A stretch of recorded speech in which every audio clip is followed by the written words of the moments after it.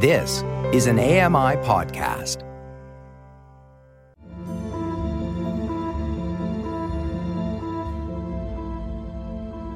Welcome to Voices of the Walrus on AMI Audio, where professional readers give voice to articles from Canada's best general interest magazine. I'm your host, Roger Ashby.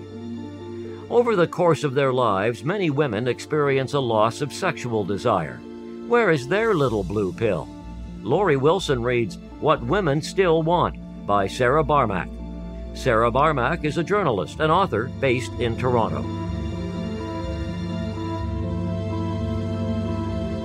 This is an article titled What Women Still Want by Sarah Barmak. I'm Lori Wilson.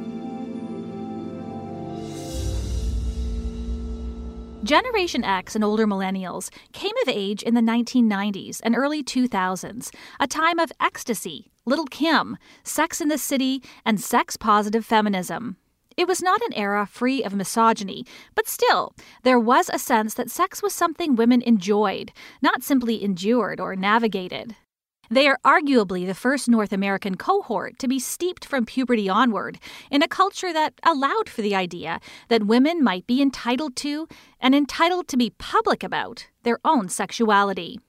These women are also the first to reach maturity in the age of Viagra, which initiated a cultural revolution when it first hit the market in 1998. Former presidential candidate Bob Dole went on TV and made it okay to talk about impotence, which had been given a new, less stigmatizing name, quote, erectile dysfunction. Sales of Viagra, sildenafil citrate, hit nearly $2 billion U.S. annually by 2008. Viagra normalized both public discussion of sexual function in old age and the idea that medical science could provide a lifetime of satisfying sex. Now, Gen X women are in or approaching menopause, with all its attendant complications, which, for many, includes the loss of sexual desire and arousal they have always taken for granted. They are also starting to be more vocal about the toll that vanishing sex drives and medical indifference are taking, and to demand better. The force of these demands and growing interest in the field from medical researchers, many of whom are themselves women of this generation, is spurring a new and far more nuanced understanding of sexuality and of what may be happening when desire goes missing.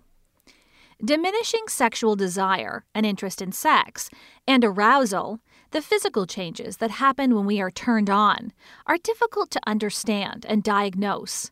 There is no single cause, and it is not one type of thing. Diminished desire and arousal can be traced to everything from the physiological changes of menopause to the stress and lack of sleep that often characterize a busy midlife, to iron deficiency, to the side effects of prescription drugs. This can make it difficult for doctors to even know how to begin isolating why a woman may be experiencing frustrating changes in her desire. Doctors are not often deeply educated about the subject, nor is there a formal medical specialty dedicated to its study, and many do not take the loss of libido seriously. The lack of care is further compounded for transgender and non-binary people, whose experiences are not generally included in the medical research that does exist about desire. Solutions for women are, correspondingly, difficult to come by. The few treatments that do exist are confusing, costly, ineffective, and in some cases, potentially harmful. Many GPs advise women to seek out sex therapy, which, though it may include some of the most research-supported approaches available, may or may not be appropriate for their particular situations, is difficult to assess, and is not a well-regulated field of practice. Distressingly low desire or arousal, that is, desire or arousal that are significantly lower than one wishes, is the most prevalent sexual complaint among women. As many as 40% of women experience low desire, and up to 10% are distressed enough for it to be a diagnosable condition called female sexual interest/arousal disorder, FSIAD. The problem isn't isolated to any particular demographic. It affects single women as well as those in decades-long marriages, queer women as well as straight women, non-binary and trans people as well as cis women. And it becomes more common after menopause, A 2018 survey of Canadians in midlife in the Journal of Sexual Medicine found postmenopausal women much more likely to report low desire. The effect on quality of life can be profound. One study of 1,100 women found lack of desire comparable to the toll of chronic conditions such as diabetes, asthma, or hypertension. These women were also more likely to experience depression. Some women are so frustrated by the limited options available to them that they are trying anything, including unproven remedies. A recent study of women with pelvic pain, one of the major oft-ignored factors that rob women of desire, found that half were using a cannabis product such as CBD oil for relief, and that, for those who weren't, 80% wanted to try one. One woman I interviewed for this article told me that she and her husband want to try the psychoactive Amazonian plant ayahuasca as a, quote, reset. On the internet, topical creams with questionable ingredients are available. Some Canadian providers even offer women the, quote, O-shot, a clitoral injection purported to boost arousal that is not recommended by the American College of Obstetricians and Gynecologists. Quote, that's what happens when medicine has these gaps, says OB-GYN Jen Gunter. These voids get filled by people who are offering an easy solution. Her 2021 book, The Menopause Manifesto, which includes chapters on libido and vulval health, argues that women deserve better. Gunter is on a mission to banish stigma and misinformation around menopause and women's health, and she says women today are more open about sexuality and hungry for real facts. Quote, the more the words are spoken, the less mystifying it is. The study of women's sexual disorders is still in its infancy, long dwarfed by the brighter spotlight on men's sexual health. A huge market would exist for an effective medication for low desire in women. But while drug companies have touted one-size-fits-all fixes, experts such as Gunter say there is no single solution to lower desire because there isn't one single problem. Change hovers on the horizon. Mindfulness-based therapies developed at the University of British Columbia, UBC, have had the most clinically significant results, in part because of their ability to ease not just low desire, but many of its causes, such as stress.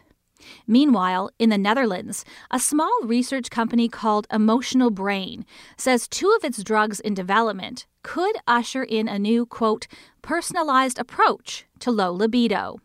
The hope is that we are on the cusp of a greater understanding, not just that women are entitled to their desire, but that pop culture and politics are not enough to secure it. That to truly support women and their sexualities throughout their lives, we need to learn more, to research more creatively, and to develop a full range of treatments to address desire in all its complexities. Viagra's success at the turn of the 21st century kicked off a gold rush to cash in on a female version. On the one hand, this ignited some much-needed research on women's sexual disorders, but the, quote, little blue pill skewed expectations of what a solution for sexual challenges could or should look like.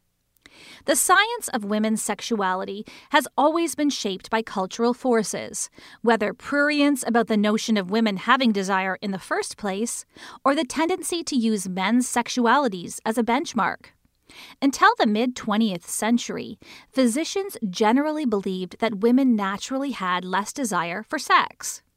Then, the human sexual response cycle developed by sex researchers William Masters and Virginia Johnson asserted that the way men's and women's bodies responded to arousal was similar. The publication of their book, Human Sexual Response, in 1966, was a breath of fresh air for feminists tired of patriarchal norms that said women simply did not and should not enjoy sex as much as men did. But the influential model, particularly its 1977 update by researcher Helen Singer Kaplan, which emphasized desire, dictated that desire looked exactly the same for women and men. It arose spontaneously, triggering sexual activity and physical arousal, then a plateau, then a single orgasm. As traditionally understood by medical science, desire leads to sexual activity, which in turn produces increasing arousal. We now know that map isn't quite right. It may capture what the experience is like for some women, some of the time, but it certainly isn't the whole story. For decades, however, it sent researchers astray, and that confusion shaped theories of what an approach to low desire required. It should go without saying that if you're designing treatments to rev up women's sex drives, it helps to understand how those sex drives work. In 2001, UBC psychiatrist Rosemary Besson published a paper that shared what she saw in her patients. Although a small group of women felt desire spontaneously, it was more common for women to feel physically aroused and even begin sexual touching first, and then feel desire. The traditional sequence was reversed. Besson's paper described a nonlinear, quote, responsive model of female desire. Women often begin by being open to sexual talk or touching, which in turn helps them get aroused and then generates desire, which makes them decide to continue. She argues that women pressuring themselves to feel spontaneously, quote, in the mood, to have desire first, without enough time or stimuli to help them get there, produces anxiety that, ironically, quashes desire. While the responsive model has been characterized as saying women have sex, quote, in response to their male partner's advances, Besson has said that's a misunderstanding, and many men have responsive desire too. Women's arousal, too, may work differently than has long been believed. From a physiological standpoint, arousal is a blood flow event. Increased blood flow to the pelvis readies our bodies for sex. Less blood flow equals less arousal. Simple, right? Yet even this basic description has become dotted with asterisks by newer research. Canadian sex researcher Meredith Chivers' surprising studies at Queen's University have shown that a rush of blood to the pelvis is sometimes just blood flow. That's it. It isn't necessarily correlated with desire. An increase in vaginal blood flow doesn't always mean one feels subjectively turned on or is even particularly aware of any sensation. And that is just the physiology of sex, which researchers are still learning about. The internal clitoris was only fully mapped in 2005. When it comes to subjective sexual experience, why desire, arousal, and release feel the way they do, there is even more we don't know. Most of sex, and 100% of the enjoyment of sex, takes place in the brain, an overwhelmingly complex organ and one that is notoriously difficult to study. Researchers have begun to explore the importance of the neurotransmitters serotonin, norepinephrine, and dopamine in the sexual response cycle. But measuring these in the human brain and creating a precise model of what they're up to during sex is a major challenge, says Lori Brotto, UBC's Canada Research Chair in Women's Sexual Health. This may be why loss of arousal is among the common side effects of some antidepressants that affect serotonin. The complexity of sexuality thus makes low desire vexing to fix. The situation becomes even more complicated during the menopause transition, when multiple changes can impact sexuality. The body's production of estrogen and other sex hormones wanes, but the effect of this on desire isn't direct. Lower estrogen levels can reduce the flow of blood to the pelvis, causing the genitourinary syndrome of menopause, which means less lubrication and tissue changes that can cause dryness, irritation, pain, and diminished sensation. All of that can shut down desire for sex. Luckily, says Gunter, hormonal creams and estrogen tablets can work to restore blood flow and ease these symptoms. She calls them equivalent to a Viagra for women. But lowered estrogen also produces hot flashes, waking women multiple times at night. Lack of sleep is a huge indirect desire killer that is often missed by doctors, she says. Quote, for many women, the menopause transition can trigger a mild depression, and depression can affect your libido, she adds. So you have to think about this as a whole body, whole mind, whole cultural experience thing. Other changes in menopause can include decreased muscle mass in the pelvic floor, especially in the levator ani, the muscles that contract during an orgasm. Physiotherapy and exercises can help in these cases. It is important for GPs to be better educated about these basics, says Gunter, since they're typically women's first point of contact in their quest for help. The differential diagnosis should look widely at a person's life. Quote, is it estrogen in the tissues? Is it your pelvic floor muscles not contracting? Is it a relationship problem? Is it the fact that you've been stuck at home because of the pandemic with 3 kids? Quote, we are not simply beings that respond to hormones, Gunter says. We are far more complex than that. Consider testosterone cream, a drug sometimes prescribed to women with low interest in sex, with side effects and mixed results. Studies have failed to establish a clear relationship between the hormones in our blood and the desire we feel in our bodies, meaning you can have high natural testosterone and still have low desire. In a 2010 study by UBC's Basson and others comparing blood levels of androgens, such as testosterone, in a group of women with clinically low desire and in a group with no sexual dysfunction, few significant differences were found. It is also important to ask a patient what she means by low desire, says Gunter. It's normal to have ebbs and flows in desire over a relationship spanning decades. Quote, this idea that you're going to have exactly the same libido throughout your whole lifespan is a very destructive message, she says, alongside the images we see on TV of still mostly heterosexual lust. Women and men embracing at exactly the same time, desire perfectly choreographed. Given that there is no single biological cause for low desire, and given how partial our understanding of sexuality still is, it should be no surprise that attempts at finding a one-size-fits-all cure have failed. Many of the drugs we do have were discovered by accident. Viagra was supposed to be an angina drug. Flibanserin, marketed under the name Advil, the only pill on the market for female low desire, was supposed to be an antidepressant. Quote, the pharmaceutical companies have tripped over these things, says Stephanie Holzapfel, who founded the Sexual Medicine Counseling Unit at Women's College Hospital. These drugs have all faced criticism. Flibanserin, which received U.S. approval in 2015 after a media campaign by its maker, Sprout Pharmaceuticals, Health Canada approved it in 2018, has been criticized by doctors because it must be taken daily. Patients must curtail alcohol intake to use it, and it produces, at most, only one more satisfying sexual event per month over placebo, in exchange for a risk of unsexy side effects such as dizziness and nausea. Sprout did not respond to requests for comment. Bremelanotide, approved by the U.S. Food and Drug Administration in 2019 for the treatment of low desire in premenopausal women, must be injected into the leg at least 45 minutes before sex. Not sexy either. And side effects may include nausea, headaches, or vomiting. In testing, some subjects preferred a placebo.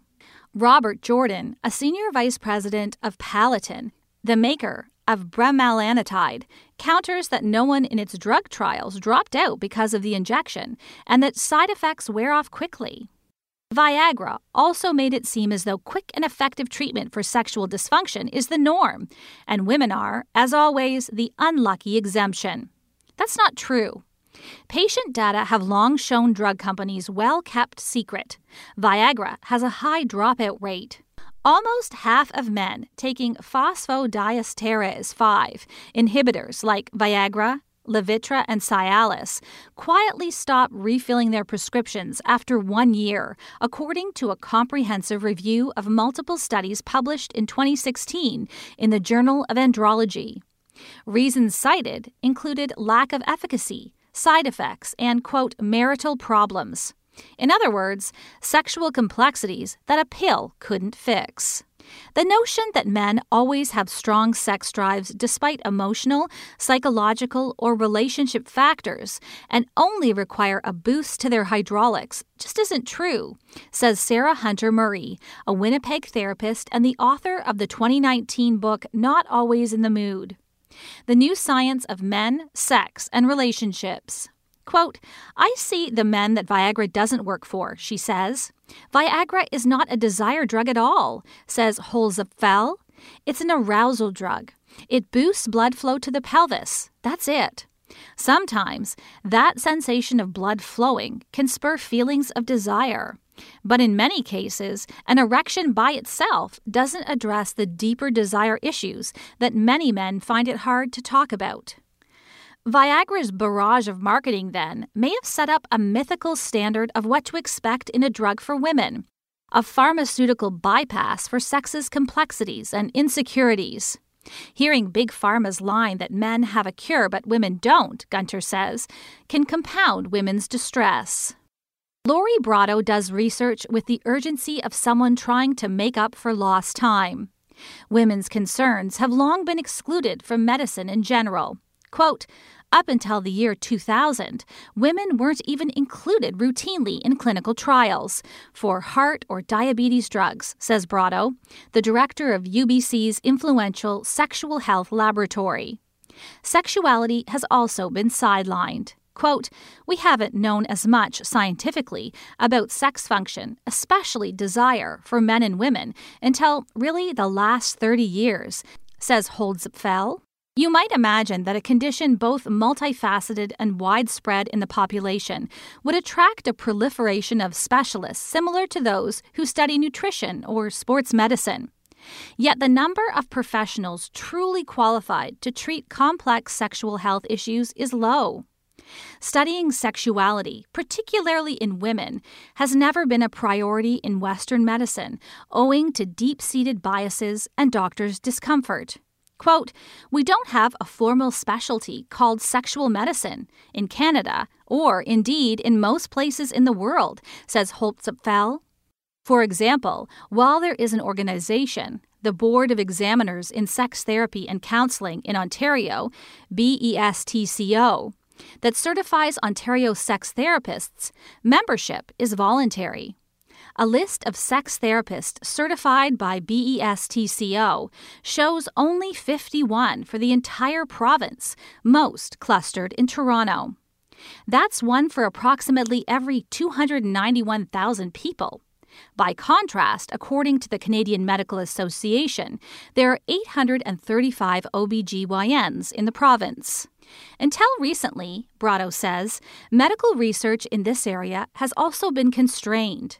Quote, because pharmaceutical companies were the primary source of funding for research, it really steered the kinds of questions that got asked, she says.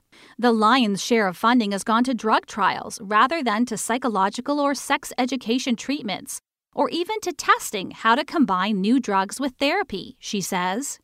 Her own research focuses attention elsewhere. She's interested in how a woman's overall state of mind might affect her ability to experience arousal. On the basis of her research, Brotto has developed a mindfulness-based sex therapy, which she hopes will both give women a more holistic approach to their sexualities and, by being something they can do on their own, an at-home guide will be out next year, and an online video series is in the works, expand access to care. Diana Firekan is one of the women Brotto has worked with.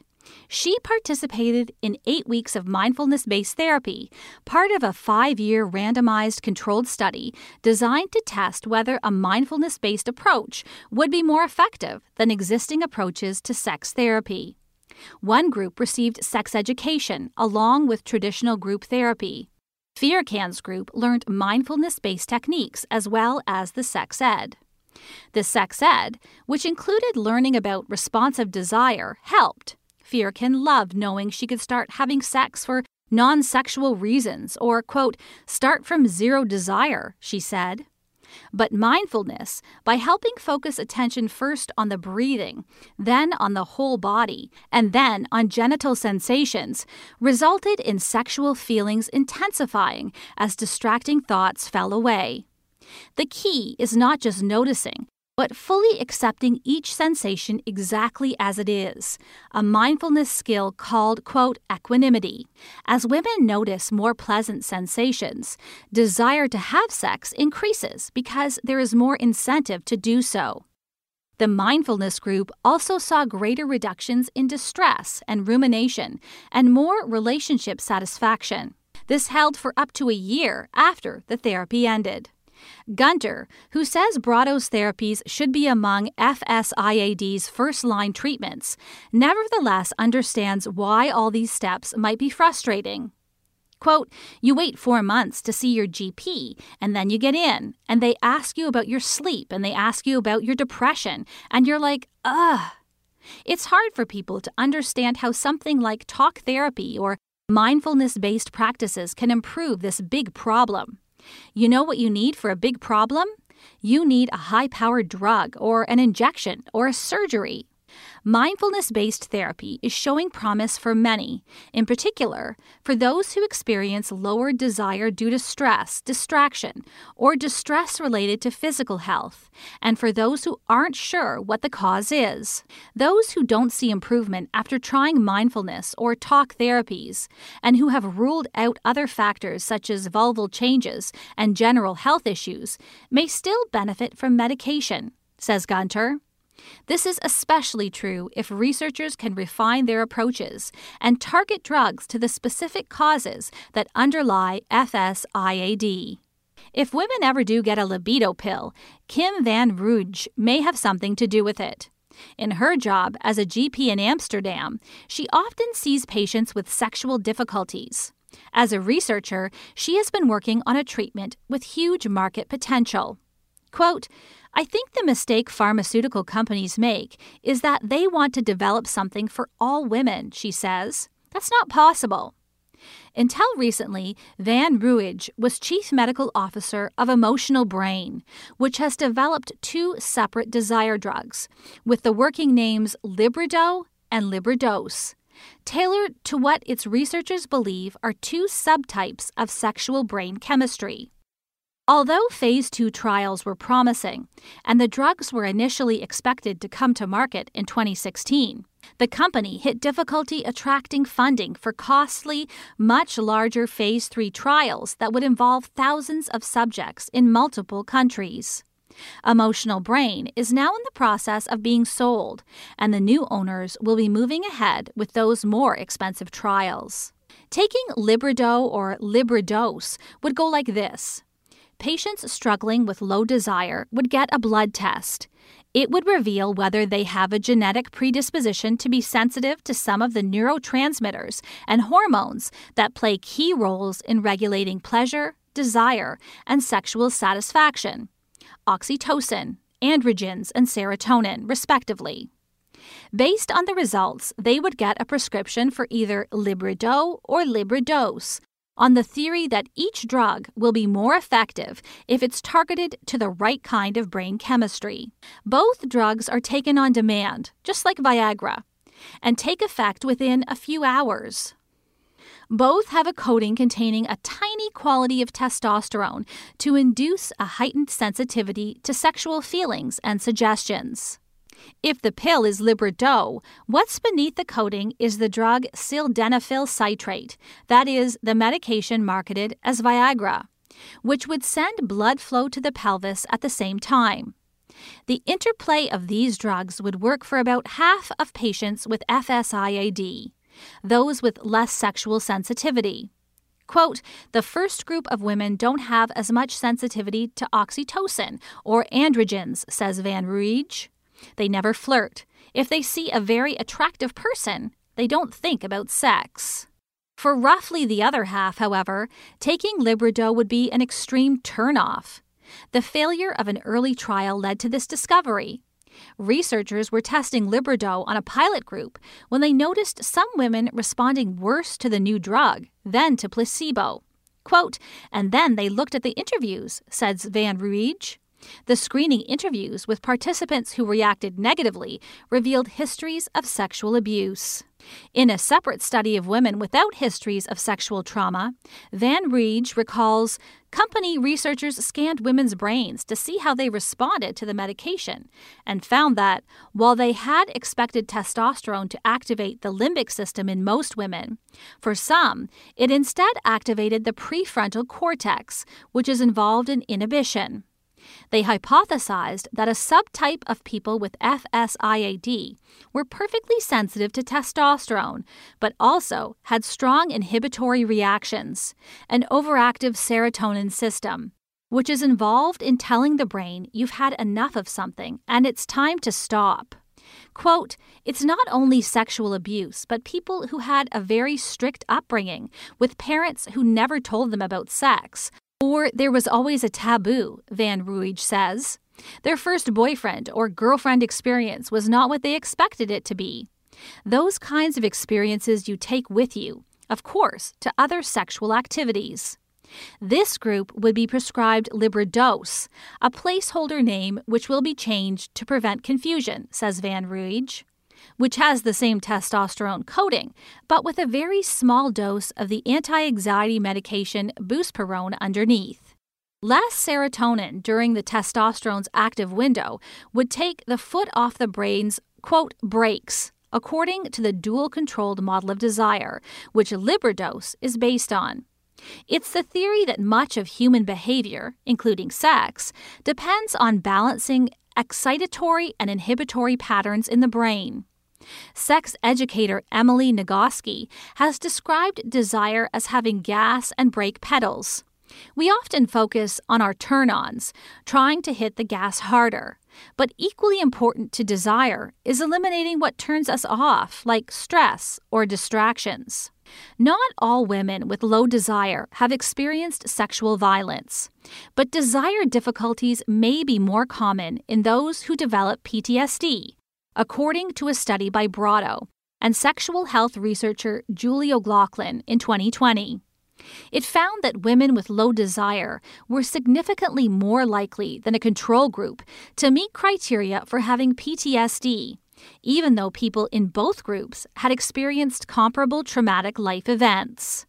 The idea of a pill that could soften the body's learned resistance to sex, whether from sexual trauma or just the general anti-aphrodisiac of being a woman navigating the world's dangers and judgments, invites obvious reasons to be uncomfortable. Would women be pressured into taking it by partners? Could they pressure themselves into taking it? Liberdose works only if taken under the tongue. It wouldn't work if dropped in someone's drink, so it couldn't be used as a date rape drug, says Van Riege. Nor does it have mind-altering effects. Taking the medication would, if it worked, increase desire for something that a woman wanted. It wouldn't make her amenable to something she didn't. It would still be important to have frank conversations about potentials for partner pressure if these drugs came to market. Yet, with some women already turning to cannabis, wine, MDMA, or other ways of self-medicating in order to achieve the relaxation required to give pleasure a chance, a medically researched alternative would be welcome. Ultimately, says Brotto, the ideal remedy for distress about desire will not be just one pill or one mindfulness technique for all, because these struggles don't manifest in the same way for everyone. The ideal course of treatment would involve choosing from a suite of options, personalized to the individual. Gunter isn't sure if a game-changing pharmaceutical treatment for desire is in the cards, or if desire is too complex to be addressed with medication. Quote, would it be good for us to have more solutions for people? I think so, because the ones we have aren't really very good. But I don't know if that's because there isn't a medical option for that, if it's a far more complex thing, or if there is a medical option and we haven't come upon the research yet to shine a light on it. And even if we did find a new pill, bigger picture cultural changes would still be needed. Quote, I think the biggest thing that could be changed is at the ground level, everyone having a better understanding about normal sexual functioning, Gunter says. So often I hear people say, there's no female Viagra. Well, no, actually there is. Taking estrogen in menopause is the same as taking Viagra. Estrogen increases blood flow to the tissues. It improves how the tissues can function. Viagra just improves how the penis can function. It doesn't change libido. So I think it's important that we make sure that people are also having the right conversations. That was an article titled, What Women Still Want, by Sarah Barmack. I'm Lori Wilson. You've been listening to Voices of the Walrus on AMI Audio, produced by Don Dickinson, audio engineering by Sam Robinson and Bill Shackleton. The manager of AMI Audio is Andy Frank, and I'm your host, Roger Ashby. If you enjoyed this podcast, please consider giving us a rating and review, and subscribe for more.